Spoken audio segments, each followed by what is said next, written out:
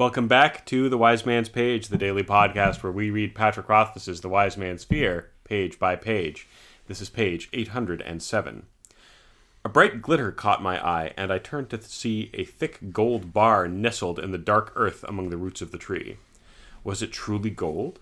I bent and touched it. It was chill under my fingers, and was too heavy for my single hand to pry up from the ground.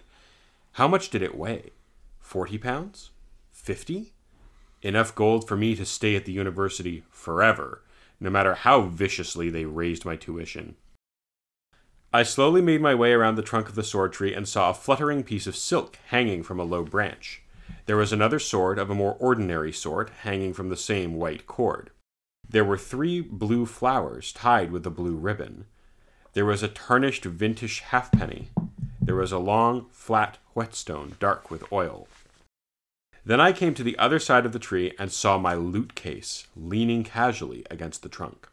Seeing it there, knowing someone had gone into my room and taken it from under my bed, filled me with a sudden, terrible rage. It was all the worse knowing what the Adem thought of musicians.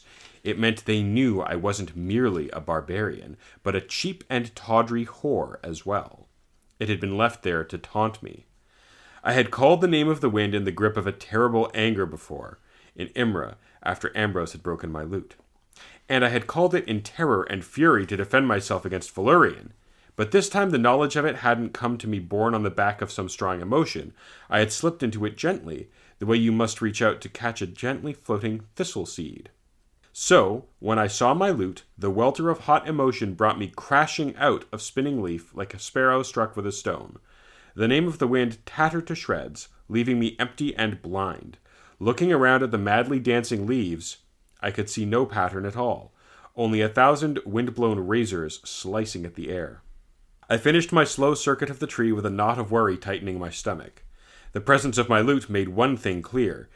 Any of these objects could be a trap someone had left for me. Vashet had said the test was more than what I brought back from the tree. It was also how I brought it and what I did with it afterward. If I brought out the heavy bar of gold and gave it to Shaheen, would that show I was willing to bring money back to the school? Or it would signify that I would cling greedily to something heavy and unwieldy, despite the fact that it put me in danger. The same was true of any of these things. If I took the red shirt, I could be seen as either nobly striving for the right to wear it, or arrogantly presuming I was good enough to join their ranks. This was doubly true of the ancient end of the page. I'm Jeremy. I'm Jordana. I'm Nick. A couple things spring out to me on this page. The first one is perhaps a bit of a meta commentary, which is that it seems to me that the thing that Kvothe sort of imagines as being the best case scenario, the best win, is to stay at school forever.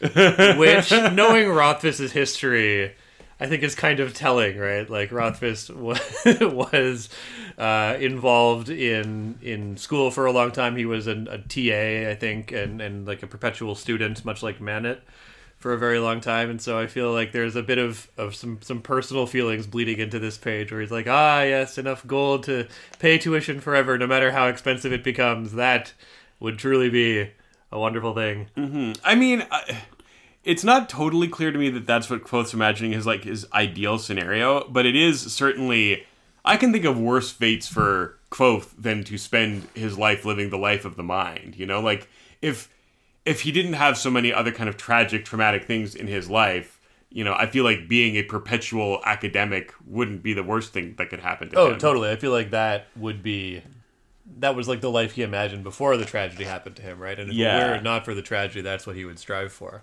Okay, wait, I have a question. How long is Kvothe's course at the university meant to be? Like, you know, like a bachelor's, 4 years kind of thing? It's not structured in that way. Okay. Yeah. Like, so he really could just stay there forever. I think that once you reach the rank of Eltha, the only other like progression you could achieve is becoming a professor, right?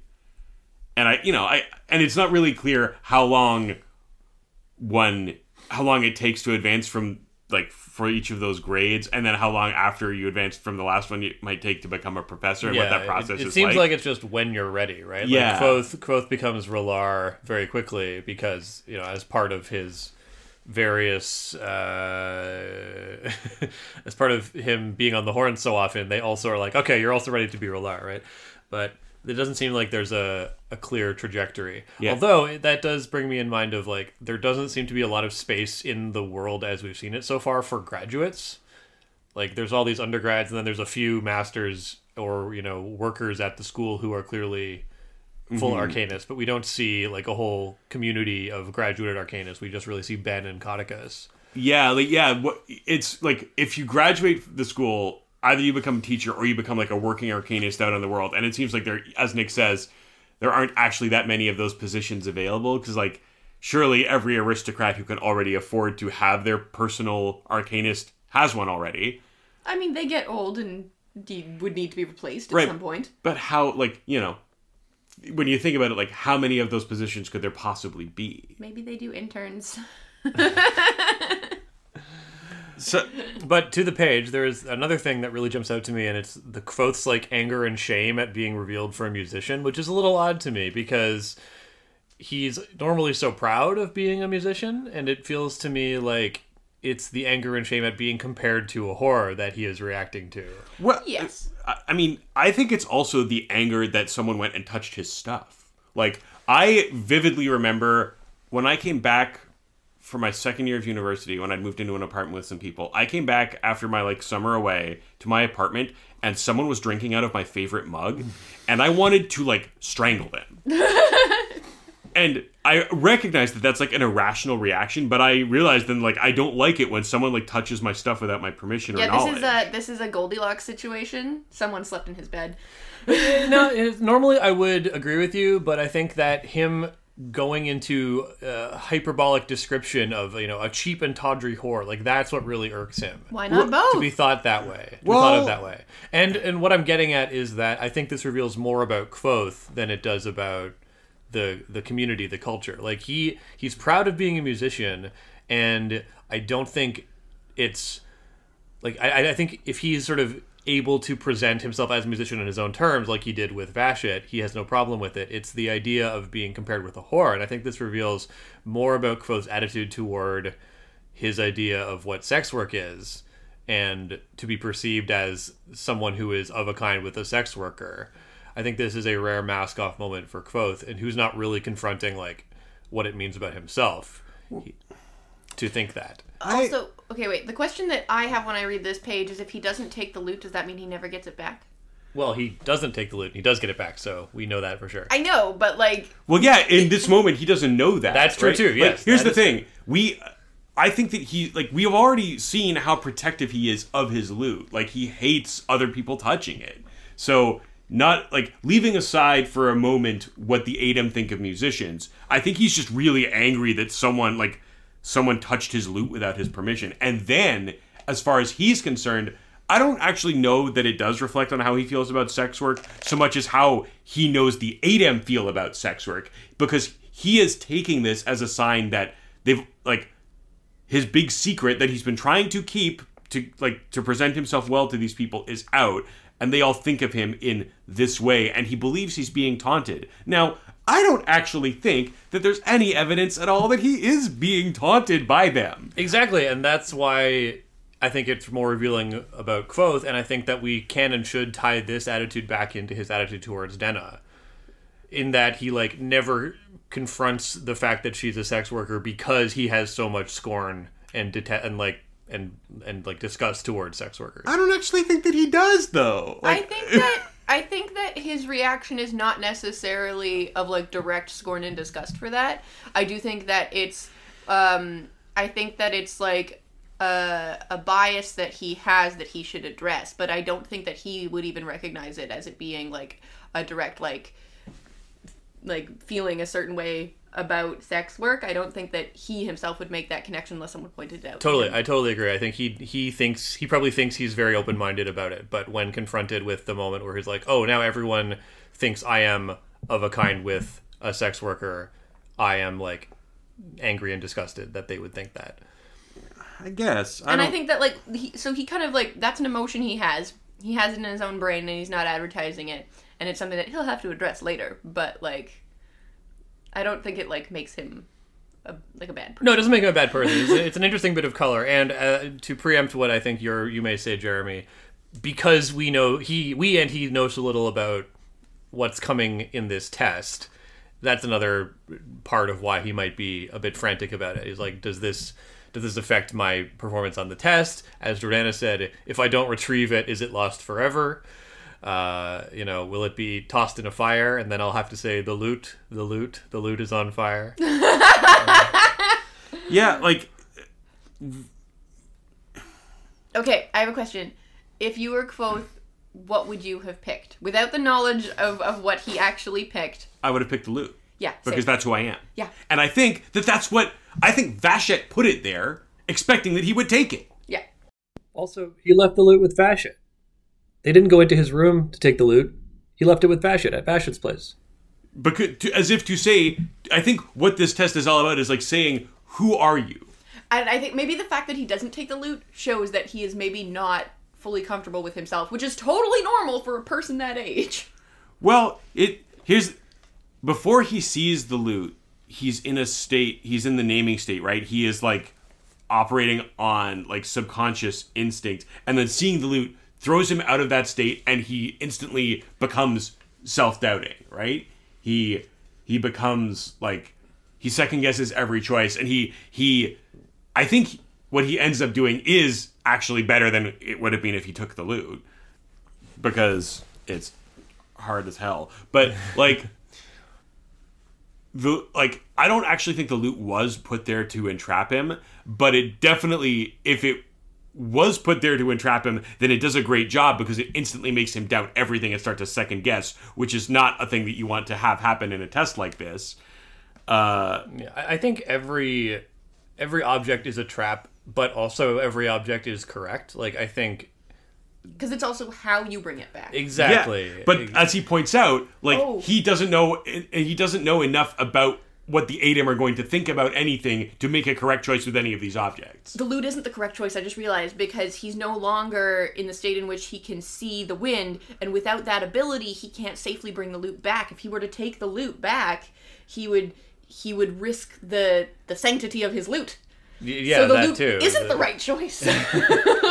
It's open to interpretation, right? I think that's the real risk. He ends up doing something that cannot be misinterpreted also, which is, I think, why it's, ultimately the only correct choice, and why it's a Kobayashi Maru situation, because no matter what he picks, it's open to the judgment, the interpretation and judgment of Shaheen, but also with the weight of all the other school participants there, right? So there's no wrong choice, and I think for an ADEM, this is more of like a rite of passage than a test. I think that for a naturalized ADEM, it's like, you pick the thing and it says something about you, and you're either ready or it's like a dissertation. When you do your dissertation or your thesis defense, you're gonna pass, because to allow you to get in the room to do your defense if you're not ready it doesn't happen, So probably if you're an ADEM, whatever you pick is sort of okay, and they find a way. If you're ready, they say, okay, you passed, and this is what it says about you. But the same is not true for Kvothe. Who knows? Maybe they were always planning on saying no and executing him after this until he does what he does. Okay. And it shows that there's no there's no other way, no two ways about letting him in. What do we think about the other objects? I wonder if they have significance to other cultures, maybe. Or just to other people in the community. Well, on the previous page, we talked about all the other objects and how they were significant in ADEM culture, right? So... it's the piece of silk, another type of sword. The blue flowers, aren't the flowers around the Kvothe blue flowers? Yeah, that would be interesting. If they were Kvothe flowers. And the vintage halfpenny. See, that I don't understand either, but that's why I wonder if there's some significance that, and that's probably what it is, that these things have significance that Kvothe simply, like, Kvothe hasn't learned everything there is to learn about the ADEM, so there must be things in here that have significance that he just hasn't encountered. Yeah, and he says as much either right before this or right after this. Like, he didn't understand enough of the cultural context to know what the connotations of picking any of these objects might be, and that the ones he does know, he's like, you could take this any number of ways. Jordana. I forget what he brings back. We'll get there. Yeah. Okay. Well, I feel like I would like to revise my answer as to what I would bring back, but also I'm terrified that I'm saying this thing because it is what he actually brings back, but I don't think it is. I feel like he brings back, like, the sword or something, but I really don't remember. Anyway. What do you think he brings back? What are you going to change your answer to? No, I think he brings back the sword. But what I think would be another cool option for what he could bring back would be, like, okay, so you know how the swords are tied to the tree with the rope? Uh-huh. Just the rope. Why would you bring that? Because that would show that, like, he doesn't need any of these objects. The thing he needs is the lessons he's learning through being there and being part of the community. Well, the risk is Kvothe doesn't get to decide what it means when he brings something back, right? It's up to somebody else. So you might bring the rope back and like, why'd you bring me the rope? This is just like a piece of trash. I don't think you get a chance to. I don't think you get a chance to explain yourself though. Oh. It's either you're in or you're out. Fine, whatever. Well, I feel like we've really beaten this page to death with our various swords, ropes, silks, flowers. Scroll cases. Mm-hmm. And we'll beat you today. On tomorrow's page, the wind.